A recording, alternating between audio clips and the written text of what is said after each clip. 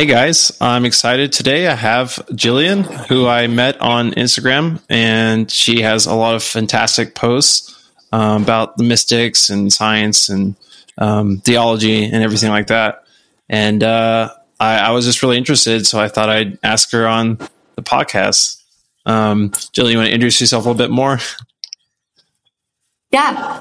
Thanks for having me. My name is Jillian Mason Shannon, and I encountered Kendall through, I have an Instagram called Neotopia, which is a word I created.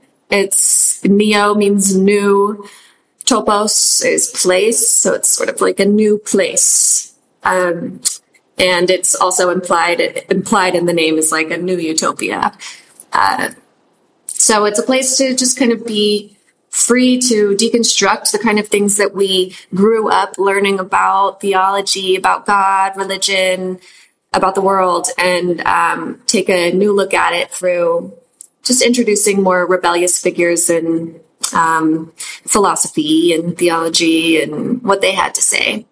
I'm in San Antonio, Texas. This is where I live right now, and just kind of doing the good work. Awesome. Yeah. And how did you kind of get to where you're at and explore these people and this type of theology? I have to say, I grew up with a very healthy religious upbringing. My dad is a pastor or retired now, but very smart, intellectual, progressive, open-minded pastor. And I don't think a lot of people had the benefit of growing up like that. Most people I encounter seem more like they're recovering from the trauma of the way they grew up. And but it was kind of the opposite for me. So I've always had a healthy relationship to these studies, and I always loved it, wanted to know more, saw it sort of like solving a riddle, getting into all this text and symbolism and history. But it took me a really long time to see it as more than just a hobby. I lived in New York for 15 years. I was there as being an actress and writer and everything. And I think that for a long time, I held on to that, even though it was really sort of life-sucking. And because, you don't want to be a quitter. Right. But then I just realized this is more than a hobby for me. This is what gives me life. This is my passion. And I went to school for it. I went to Perkins School of Theology in 2020. And a lot of the people there, they knew what they wanted to do. They knew they wanted to be a pastor, or they wanted to be a chaplain or something like that. I never knew what I wanted to do. I still don't technically. I just was following the passion, wanted to learn everything. Yeah, that's great. I think that aspect of curiosity and wonder has carried me really far in my studies, and just that energy helps so much. And I think it also helps with the fear of change and changing beliefs and stuff like that. And if you can keep curiosity, then it helps you push past that fear and absolutely that shame that I can't change what the people I grew up with and what I was taught. Like, that's not allowed. Exactly. Yeah, you nailed it. I was curious, what denomination did you grow up in? Like, what did your dad? Baptist. Oh, but wow. not Southern Baptist. Right. There's two different kinds of Baptists. Well, many different kinds of Baptists, but two main. And they couldn't be more different. To the point that a lot of people are questioning if they should even keep the Baptist name, right? But we are We were Progressive Baptist. Right. Cooperative Baptist is what it's called. And that's even more rare because I live in Lubbock, so we're both in the same general area.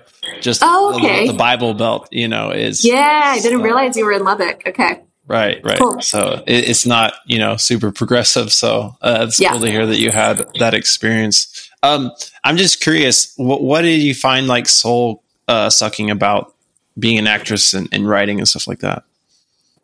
So actually, acting and writing is, of course, not soul sucking. It's great, but when you're an actor in New York, most people, at least I should just speak for myself, don't do a lot of acting. It's more the struggle to try to get some jobs, and so the majority of your time is not doing what you enjoy.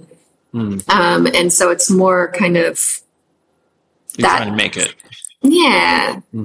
Yeah. And then your whole life is that. And it's not very enjoyable. Okay. Yeah, that makes sense. Well, I mean, after your grad school, and now you're starting a bookstore and you're putting in all these books, right? So in a way you're carrying on what you love and sharing that with others. Yeah. Yeah, exactly. Yeah. So today, specifically, wanted to focus on Teilhard De Chardin. And you got it. Yeah, thanks. Yeah, she helped me figure out the pronunciation before. Unusual name. But yeah, I think I just saw him kept popping up, his quotes and stuff like that. And then you shared some stuff about him. And I was like, man, I really like this guy. And I need to read his books. I haven't read it yet, but that's what you're here for, to kind of share about him. All right. So Pierre Teilhard De Chardin, he's a French paleontologist. He died in the 1950s on Easter Sunday. And he was such an interesting guy, way ahead of his time in a lot of ways, which we'll discuss. But yeah, he was a paleontologist and a Jesuit priest. So he was a theologian and a scientist. And the Catholic Church banned his writings.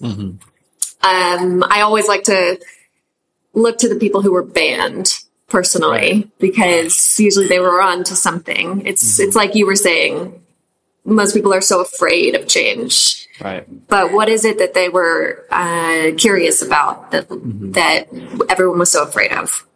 So he was interesting because he was fascinated with matter, literally rocks. He was a geologist and a paleontologist, but he never rejected his Christian faith, his spirituality. He was trying to merge the two and find the spiritual in the matter. I would say, okay, so I also really love this author, Brian Thomas Swim. He's first a cosmologist and mathematician, but he's written some really great books, and he was influenced by Teilhard De Chardin. He never mentions God or religion or anything like that in his books, but he writes about science in such a romantic way. Right, the spiritual aspect to it. Yes, it's beautiful. And he has a really great illustration in his book called Journey of the Universe. And he's talking about kind of the early humans. And his illustration is, say you have a gazelle and you have a human being, and there's a huge forest fire. What are their reactions? The gazelle, instinctually, their animal instinct, they're going to run. It's survival. The human is also going to run, but there might be a moment there where they stop and they stare with curiosity and with wonder. And that little percent moment difference between the human and the animal is the thing that sets us apart. So we have this sense of wonderment. And reflection and curiosity and wonder allows for the capability to have compassion and empathy, not just for our loved ones. I mean, an animal would have that for, their offspring instinctually. We are even capable of having it for our enemies. So that little piece of reflection is the thing that sets us apart. It's the thing that makes us human. And I think that whatever sets us apart is our role. So if that's what sets us apart, then that is our role. And according to Teilhard, that's exactly what makes us unique. Teilhard has this quote that humanity is evolution become conscious of itself. Because we're both a product of evolution, and we're able to stand outside of it, and reflect on it. And reflect on the world, study it, analyze it, and even control its destiny. So with this ability to reflect, we can actually speed up the evolutionary process toward what Teilhard calls the noosphere and the omega point. Now, I'll obviously get into those. Right. I just want to say real quick, I've never connected curiosity with empathy, but that makes sense. It's like you have to, like we just said, get past that fear and all that resistance we have to people that are different for us, or people that, are opposed to us. And what could their perspective be like? What could their life be like? How could we step into their shoes and, precisely. Have empathy in that takes curiosity. So that's fascinating. I love that. Yeah. And so I thought it was also interesting that you said before, like, that curiosity is the main thing that's needed in order to get past our fear of change. And this whole field of study is about curiosity. Right.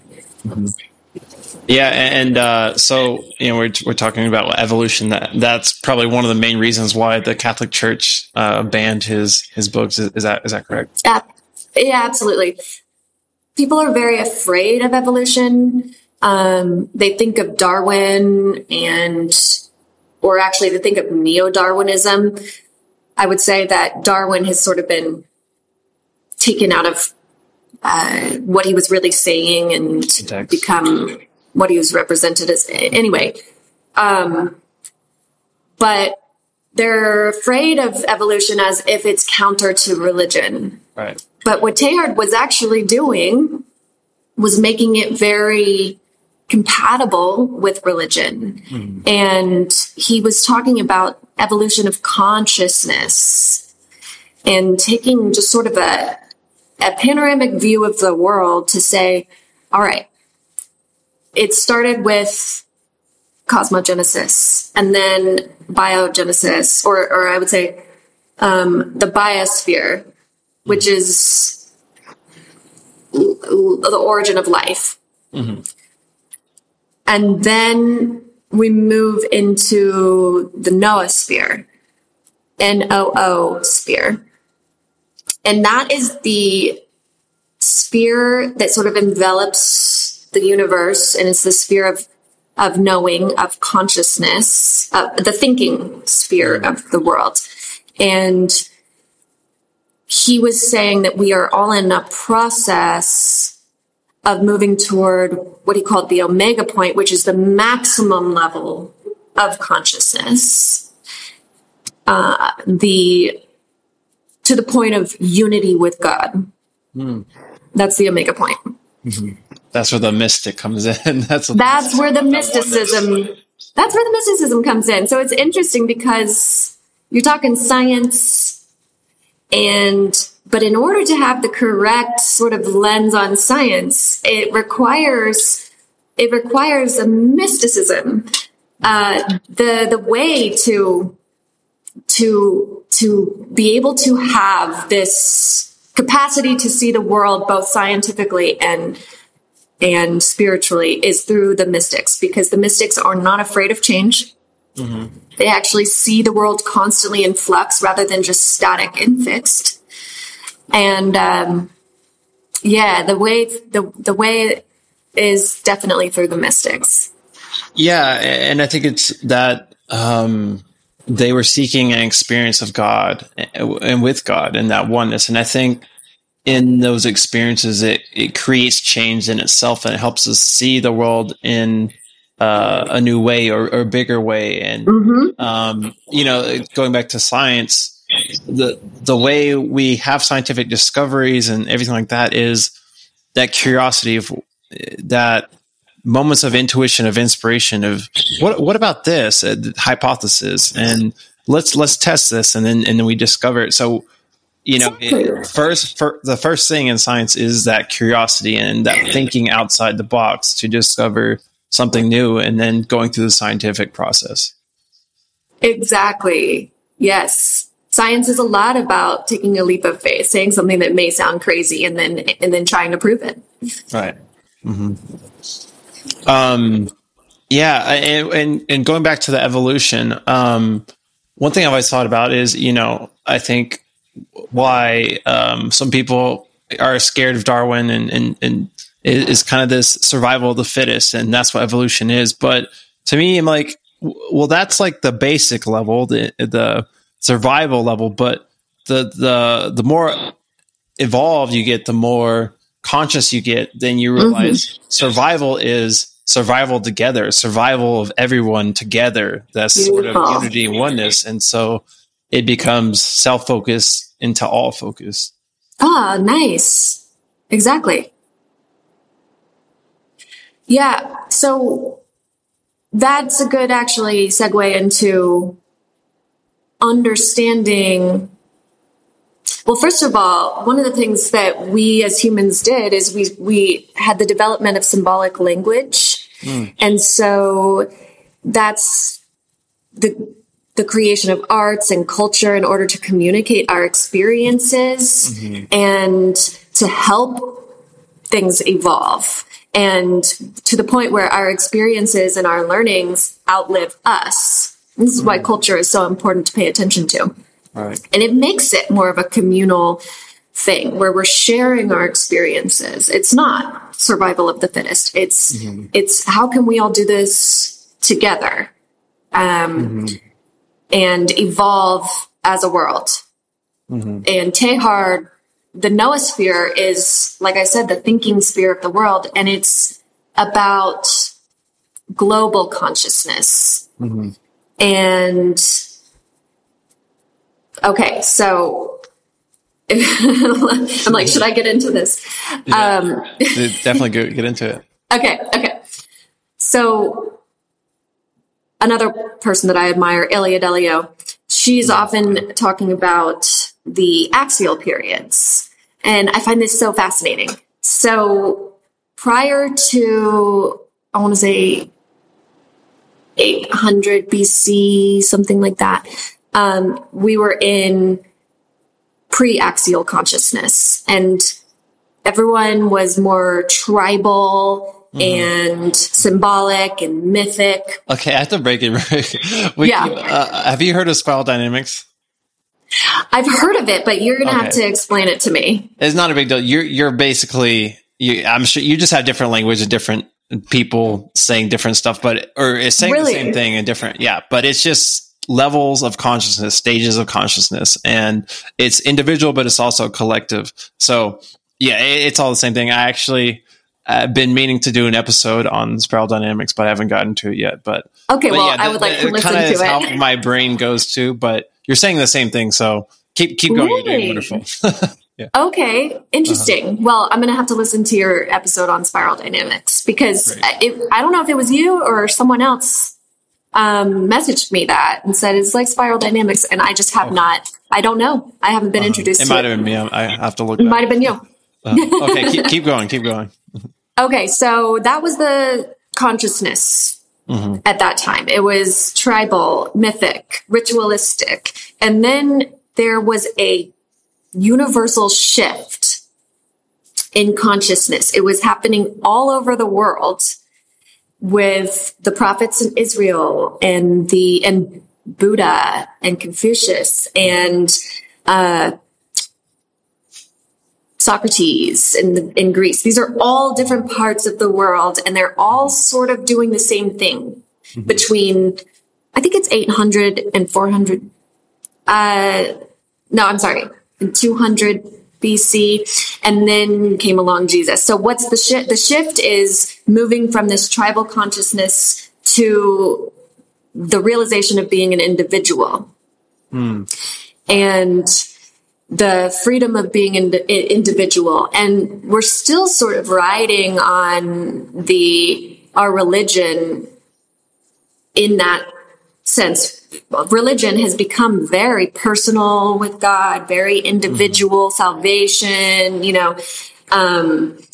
and we're only right now, experiencing the second axial period. And it's the shift into global consciousness and collective thought. And that's due to the internet. Right. And telephone, internet, all those things that connect us more. Correct. Yeah. So we're able to see, Yeah. I was just wondering, why, do you know why or how we shift into these new stages, and also how this spreads or not spreads, how it evolves at the same time between different cultures who, back then didn't necessarily know each other. So how does this? Yeah.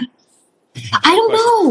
Well, that's why it's so fascinating. It's like, why is this happening? Because they didn't have the internet. Right. They didn't have the ability to learn from each other, overseas. And so I don't know. I just think of it like entanglement. Like there's some sort of there you go. Quantum. That's the only thing I can really That's the answer. That's the answer. Yeah. We live in this web of connectivity, and that's why I guess it just sort of... Yeah, there's also, I forget what it's called, but where someone discovers something and then it's discovered somewhere else and then discovered like a lot of times elsewhere. And they're like, oh yeah, they already discovered it, but it's all happening at once. And then also, same thing with sports, like setting a new time record. And it's like, you could think that they would break this record, but then one person breaks it and then 5 people break it like the next week. It's just this phenomenon. Yeah. It's definitely something to do with this web of this entanglement that you're talking about. Yeah. Everything is connected. Right. Yeah. That's fascinating. It's awesome. Yeah. So I said something just a little bit ago, collective thought, and I thought it would be important to clarify what I mean by that, because I'm also very into this Simone Weil, and she is anti-collective thought. And so when I say like Teilhard is sort of, it sounds pro-collective thought. Right. We should clarify that it's not brainwashing. It's not, we all just think the same thing. Rather, it's hive mind. Yeah. Is what you say? Hive mind. Right. It's not, it's not hive mind. It's like moving it forward. Being globally aware of what's going on. Like, for instance, because of social media, we are probably the most ethically conscious generation that there ever was. We are aware of how our choices here affect people in China, and we're just more globally aware. Right. But what you do is, rather than just copy each other and keep repeating slogans, you move it a step forward. It's still thinking for yourself, but it's with the goal of continually evolving. Right. And I mean, we're still struggling with that. We are. I think it's like there's always an adjustment period. And so now we have this global feel and understanding, but how can we do this healthily? Because it's very hard for our brains to comprehend and uses information in a healthy way. And so I think we're in the process of learning that. Yeah, we're in the dark space. We're yeah, it's happening so fast. People often say like Teilhard was too optimistic, but I think that ultimately the internet and social media is going to evolve us in a positive way. It already is, but it's definitely, everything has growing pains. Well, I've said a couple times, I'm really into Carl Jung, and that we're unearthing our shadow of what collectively, globally is going wrong. And obviously that looks really dark, but it's better that we expose it so that we can deal with it rather than it staying in the dark. Absolutely. Is it Carl Jung that says essentially there's a dark and a light to everything? And I don't know if he says those words, but I feel like he probably, yeah. His shadow self is very similar to Thomas Merton and talking about our false self. Yeah. Carl Jung is kind of a mystic, I would say. Yeah. Oh, I totally agree. Yeah. I keep getting you off track. Keep going. Oh, that's okay. I don't even know where we are. The collective and the collective thought. Yeah. It reminds me of when I first got into grad school. My first year, I learned a very valuable lesson. I had a teacher who was very challenging, and now I'm super thankful, but he was teaching me the difference between making an assertion and making an argument. And I think that you see on social media, we're all sort of resharing great points, and it's hive mind. We're all, it's like we're just repeating slogans all the time. And when you're writing, for instance, like a scholarly paper, you can't just make emotional assertions that sound good. You have to make an argument. And to make an argument, you take what, this theologian said, or this person in the past. You're not just independently thinking either. You're taking it and you are then taking it one step further.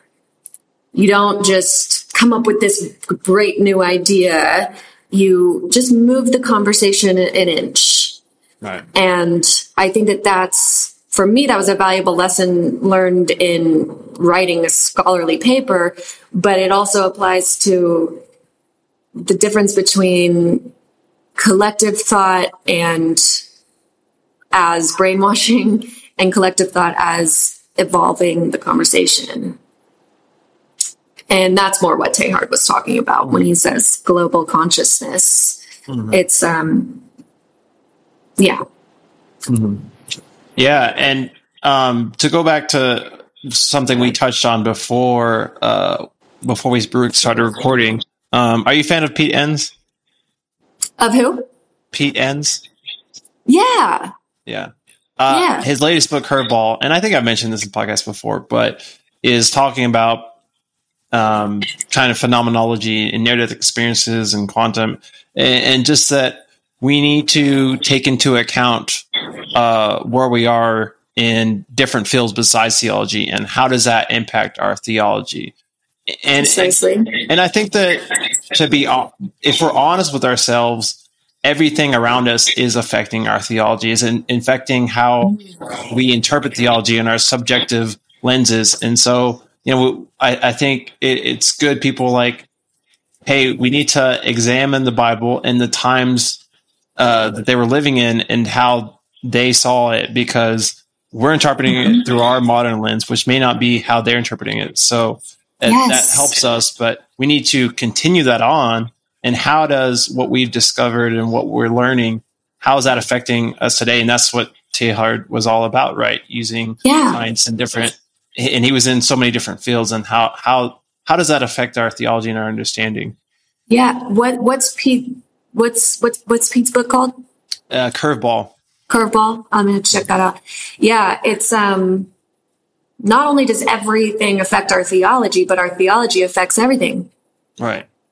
Our theology affects our ethics. You know, how we see God really translates to how we see ourselves and act in the world. If we see God as this domineering, controlling puppet master, we might act that way toward others. Whereas if we see God not through, you know, power, but through presence, and we might act more as a caring presence towards others. You know what I mean? Right. Yes. That's a good point. So you talk about the omega point. Where did he get that? I guess is the question I have. Where did he get that? Yeah. Where did that kind of come from? I don't know. I think he created the term, and so when I posted about this, someone responded to me, why does the omega point have to be Christ? So Christ is the omega point for Teilhard, but he is trying to redefine Christ, redefine Christ to where it's not just Jesus. While Christ was fully united. Okay. Let me back up. Consciousness. Yeah. Yeah. Christ as full unity with God. But we tend to only relate Christ with Jesus, this man Jesus, at this moment in time, as if Christ was his last name, you know? But Christ is more than Jesus. In Jesus, we saw a evolutionary leap in consciousness, perhaps, because we saw Christ being so united in the human person. But we can't stop there. We can't just say it happened in that moment, in that fixed, static moment in history. Christ is also, according to Teilhard, not just human and divine in that person, but also cosmic.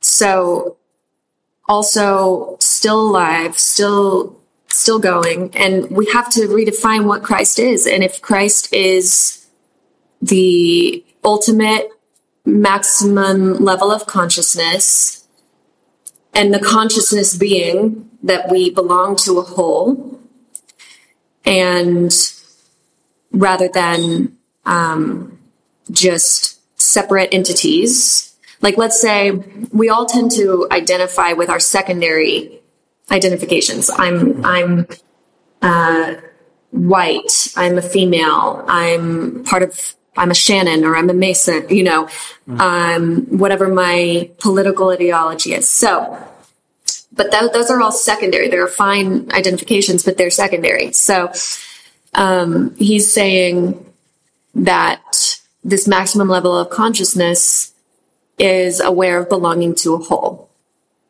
of belonging in this entangled universe.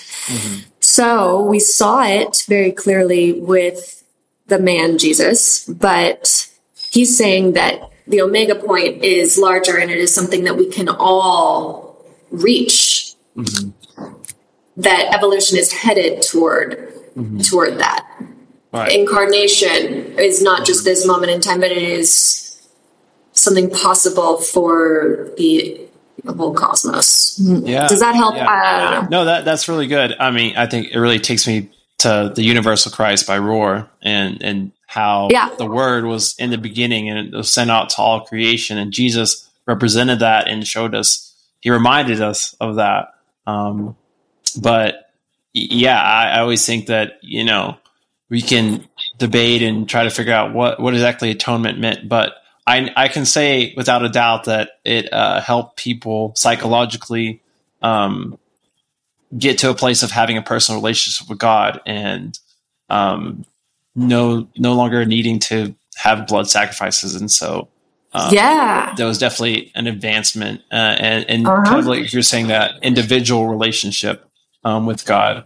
And I think Teilhard was connecting the kingdom of heaven Jesus talking about bringing the kingdom of heaven on earth, connecting that with the evolutionary process that we are in this evolutionary process of growth. And like we said, each stage there's going to be an adjustment period, and there's always going to be problems where we have to figure that out. So a lot of people are like, just because it's new, we're actually going backwards. And it's like, I think obviously a lot of problems arise, and not everything is just good. It's not a straight line, but I think it is evolving towards a better place, and we are ushering in the kingdom of heaven on earth, and learning what this Christ consciousness, how to live into that, into the fullness of humanity. And that goes into what we were saying about like sports or sciences and discoveries are making what is possible for us. Yeah, absolutely. Yeah, I'm with Teilhard on the optimism. I think it's always headed in a positive. Change is good. Not something to be afraid of. Yeah. Right. Do you have more points that you wanted to go to? Well, along those lines, there was one more thing that I love about Teilhard. He talks about groping, and this groping process. If you're looking at the biological or the biosphere, he says that elements, if you have two elements that are separate, they're always, in a sense, miraculously coming together. For instance, back with the first living cell, there were two detached elements which did miraculously come together to form the first living cell. And that is because of this characteristic in all living things, to kind of reach outside itself, to kind of grope is the word he uses, in order to bond with other things, to persist in life. So life by its nature prefers more life. And that's why I think we can have this optimistic view that ultimately life prefers more life. Right. And down to the nature of things. So I don't think it's in the nature to prefer destruction. Right. Life is always going to keep trying to persist in more life. I agree with you. I would add a little nuance. I believe in that. I think there is times for death, you could say, or burning off the old and bringing in new. Just like sometimes forests, they'll have natural burning forest fires, and that if the forest gets too over cluttered, then that actually helps it. Trees have space to breathe, and that can, in the end, create a larger forest. And then, I think that like Jesus on the cross and resurrection, or like you could say like the moth into a butterfly. There's all these metamorphoses, or like Phoenix is a symbol of that. There are, and Paul says, take up your cross daily, die daily. But then live in Christ. And so, like you said, the universe is always changing, and changing requires some death, but not death as in like that's the end. It's a reshaping, a reforming, growth in the long run. And even like scientifically, like energy is neither created nor destroyed. So even though we may die, like our energy is still in the universe, and it still takes on new forms. So it's kind of, and we see that with seasons as well. So I just see all these examples, and it's really, really beautiful. Yeah. Hey, you are so right on. I mean, is death the enemy of life? Or is it a part of life, a necessary part of life in order to have more life? Right. Yeah. Beautiful. You know your stuff. Thanks. I put a few quotes. I'm trying to think here. Okay. One of the quotes, he said that creation would not be complete until each person, participated being, is totally united with God through Christ in the pleroma. I don't know what that word means. When God will be all in all. Mm-hmm. What do you think about that? I'm putting you on the spot here. Yeah, it's okay. Creation, can you say it again? Yes. Creation would not be complete until each participated being is totally united with God through Christ in the pleroma. Okay. Yeah, I think that... when God will be all in all. Okay. Yeah, I think that speaks to the omega point, where the omega point is essentially God fully realized in all of us. So not only in Jesus of Nazareth, but in all of us and in the whole of creation. So creation's not finished. We tend to think that God created the world and here we are, and now we're all just destroying it. And, or waiting for Jesus to come back and just... Or waiting, exactly. But rather, it's still being created. It's still evolving, and it's not finished. Do you have any hypothesis on what that might look like? What that might look like?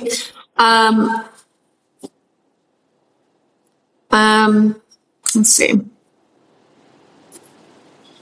Well, for one thing, like you mentioned, Christ coming back, and I always find that to be such an interesting thing that people say, that Christ will return. Because on the other hand, I thought Christ was still present. Where did Christ go? I thought that that's what the Spirit is.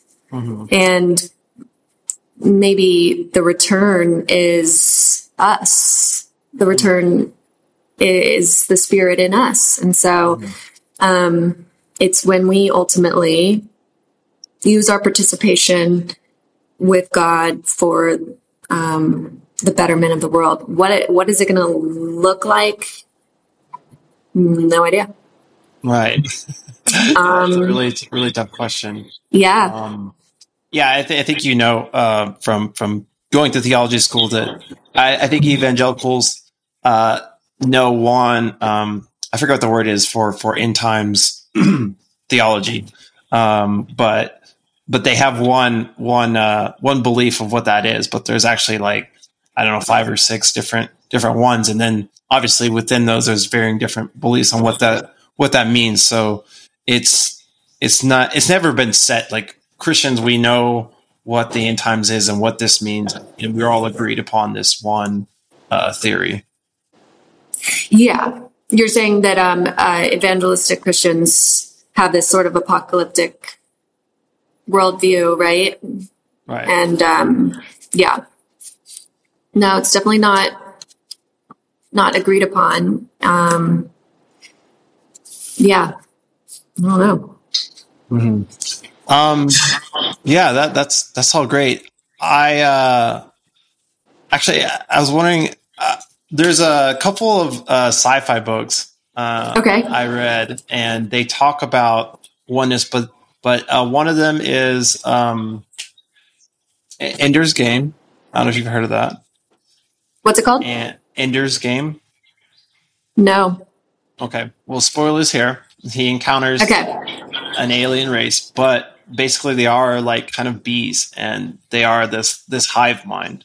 And so there's this oneness, but they're all under the queen bee, right? And they're doing what she wants, and they don't have any mind of their own. And so that's kind of one view, and we do touch on that. Another sci-fi series is called The Expanse, and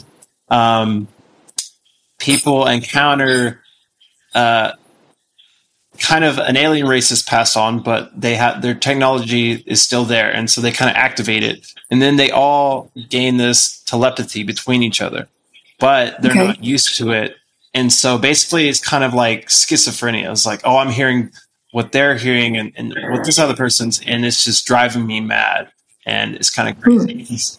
It was just interesting for me, and the mystics talk about this oneness with God, and how we're to have the mind of God and Christ, and hear Him, and then live through that. And so it's just interesting, these different points of view, and I kind of also think about this, and I've talked about on my podcast, like mental health, and I think Jung's quote is, I think it's Jung, is like the mystic swims in the ocean, the schizophrenic drowns or something. And so it's like, oh wow, I think it goes into consciousness and how we have to be healthy and be at a certain place to kind of handle more of this oneness and this connection with the spiritual world, or we'll kind of be in this psychosis, or we'll just drown in it. But yeah, I don't know. It's just really, really interesting to me. And so I think we're on the path of gaining that understanding, that connection with the spiritual. And some people will have it, and some people will have it more than others. But it's a process we have to grow into. And I don't know. That's just some thoughts that I have. Yeah, that's interesting. I have heard, we're in such a weird time right now with AI and Chat GPT, and it can get really scary, and it's easy. I think it's easier to use to be afraid of it, right? Right. And to say, oh, we're just going toward, I'm scared for the next generation, and, everything's going downhill.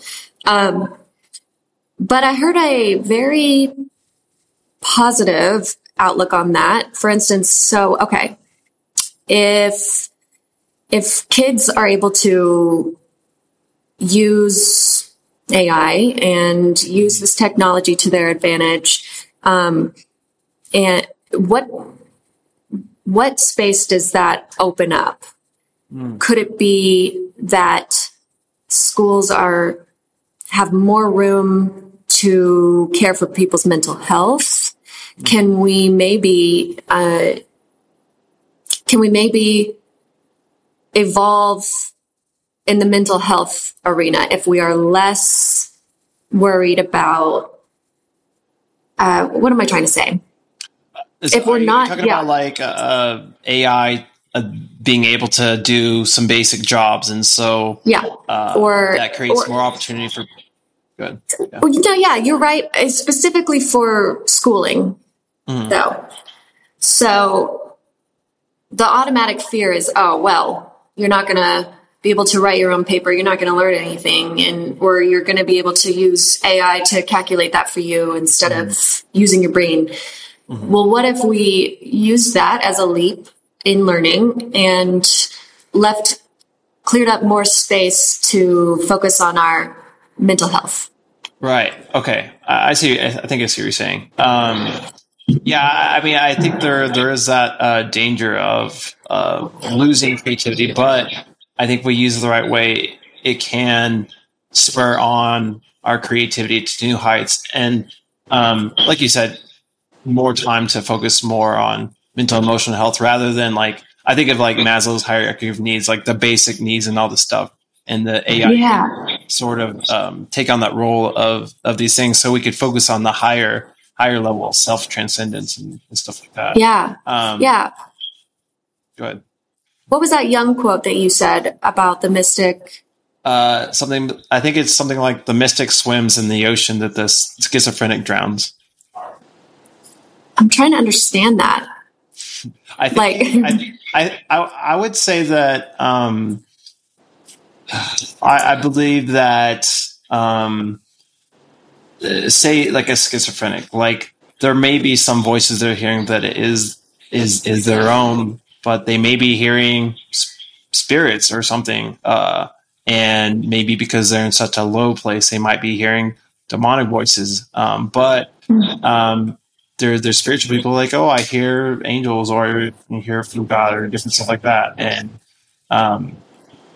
so it's just about being healthy and whole and connecting with the positive and loving voices.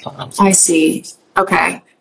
Yeah. So for a mystic, it's freeing, liberating, Right. To kind of swim in that ocean and discern the voices. You have to be strong enough in your ego and yourself. Won't be kind of in that like hive mind, be taken over. Disaster or something. Got it. That's a great quote. Interesting. Yeah. Mm-hmm. Cool. Let's see about AI. I think AI also raises up questions again about what is consciousness and what is unique and special about humans. And I think we talked about the beginning is that creativity and that curiosity and creation and AI might help us highlight once again our unique capabilities and us focus more on that rather than just pure utility or survival or something like that. Yes. Yeah. Great. I didn't make that link either. So if what makes us human different from animals, then it's also what makes us unique, different from robots. Right. This element of wonder, reflection, curiosity, empathy, compassion. Well, there you go. Mm-hmm. Yeah. Yeah. That's fascinating. I wonder if we could, even delve deeper into that. That's another episode I plan to have with someone who is more knowledgeable than me about AI and all the facets. It's really something that is hard to keep up with because it's constantly evolving and in more ways we're using it. Rapidly, faster than we are able to evolve, right? Which is part of the fear, it's like we can't keep up. Yes, exactly. So I think it is important to talk about these things and think about these things. And also it's like AI to me, it's you have to have it in the right hands to use it in a way that is helpful rather than just like more capitalism or just gaining wealth. Yes. Or just replacing us. Right. Yeah. I was, going back to your name, how do you say that? What was that? Neotopia? Yeah. Yeah. I'm really interested, I always love fiction reading of dystopian and utopian literature. And we're talking about this evolution of consciousness, this global oneness. And I think it's amazing, but, I think there's always a danger in being too negative about the world. But there's also a danger of being too positive and naive, you could say. Yes. And, everybody being connected and collective. And we can see like communism and how people have these high ideals, but not taking into consideration how we also have the potential for harm and corruption, then it can all go awry. So it's that balance of utopian, dystopian outlook. Yeah. Well, there's no doubt. I mean, when I said earlier that, what makes us unique, what our role is now we have a responsibility. We're able to control the destiny of evolution. And it is scary. Like we can't be all optimistic about this because look at climate change, look at the earth, look at the horrible, things we've done to this planet. Mm-hmm. And so I think it goes back to the dystopian, the utopian, the element there is our participation in this, and understanding that if you believe in God, we are in cooperation with God. Mm-hmm. So our participation is vital. You and I spoke briefly about East of Eden, didn't we? Oh yeah, we did. Yeah. Yeah. East of Eden is really what got me deciding to go to school for this. because there is a moment in that book where, do you remember the servant Lee? And he's speaking to, it's been so long since I read it, but two of the guys. And they are obsessing over this moment in scripture. It's Cain and Abel's story. And they're studying it and just trying to crack the code. And Lee says he finally figured it out. And the word that they were trying to decipher is the word timshel in Hebrew. And he said, okay, well, this is the difference. Some translations have it translated as thou shall, which means you will do this, as in God saying you will triumph over evil. It's predestined.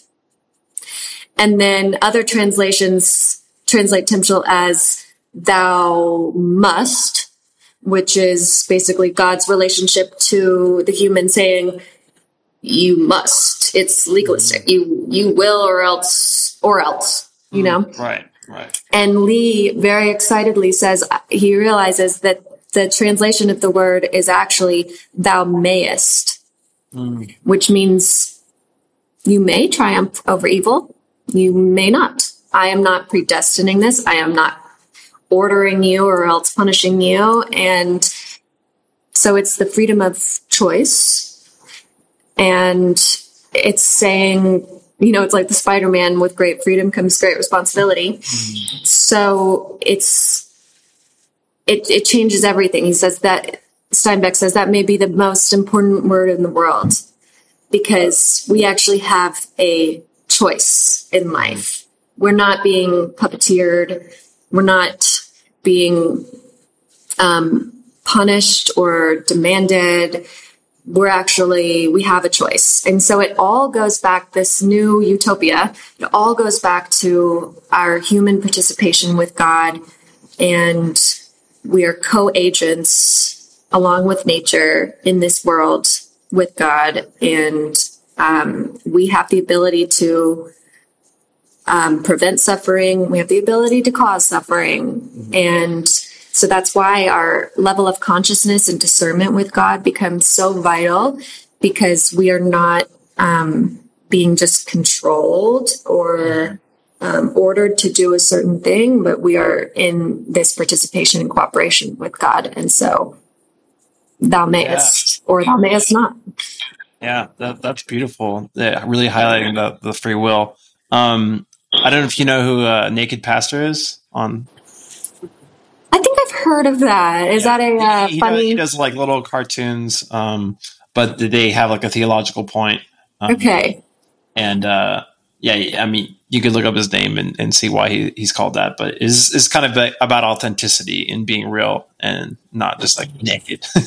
In that, I think I have heard of him. Yeah. But he had something about like be like Jesus, and Jesus is like be like yourself, and so it's like the most we can be like Jesus is being ourselves. And so what I'm saying about that is that I think God calls us to be. That's my podcast is called Becoming Who We Are, and learn who that is.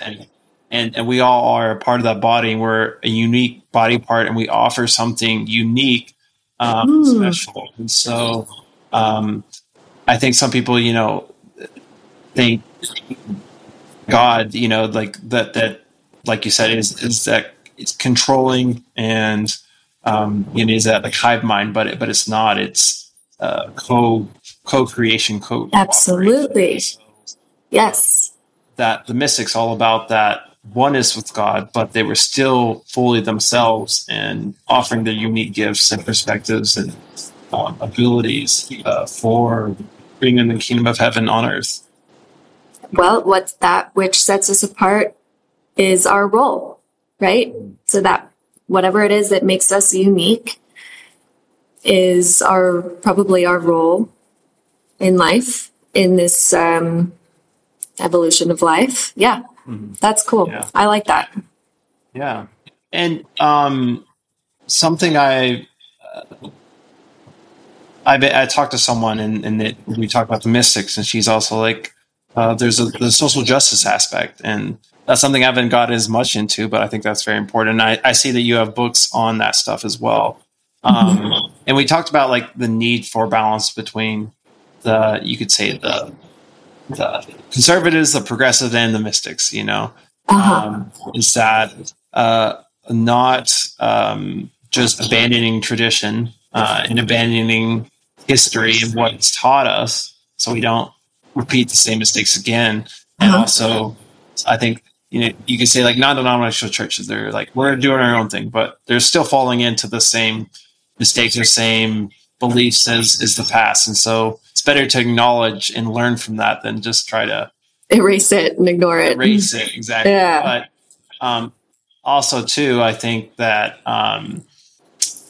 some like mystics, what I really appreciate about Teilhard is that he was also practical in connecting the science with the mystical. And, I think some people's may need to go to a cave and meditate or whatever. And I think that by their love, they're still helping the world. But for to participate in the world and community and social justice, stuff like that. But I do see some people, I think, like that maybe too skewed that way, or like the humanists. I think the trap they can fall into is having such an idealized view of humanity and what we should be, that they get very militaristic and angry when we fail and whatever. Okay. It's like, the mystics know we have that hope that's beyond the physical, beyond where we're at right now,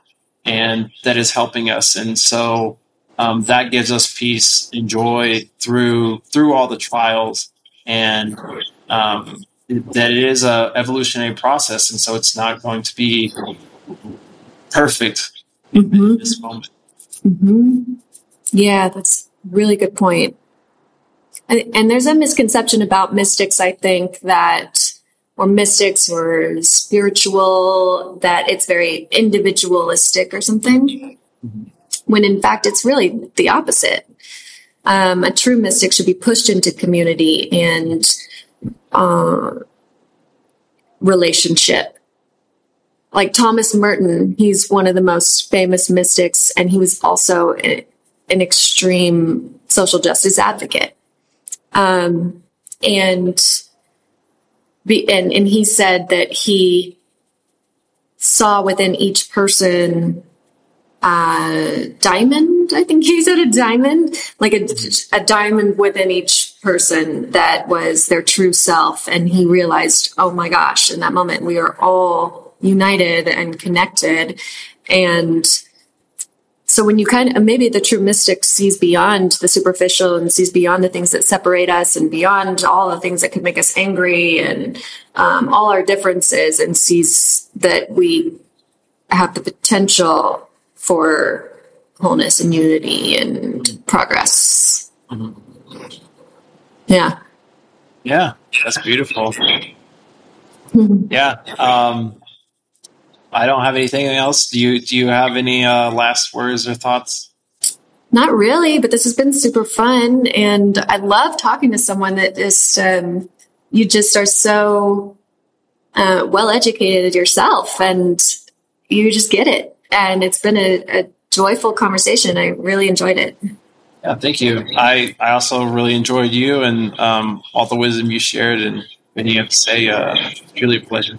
Thanks. Well, thanks for having me. Awesome.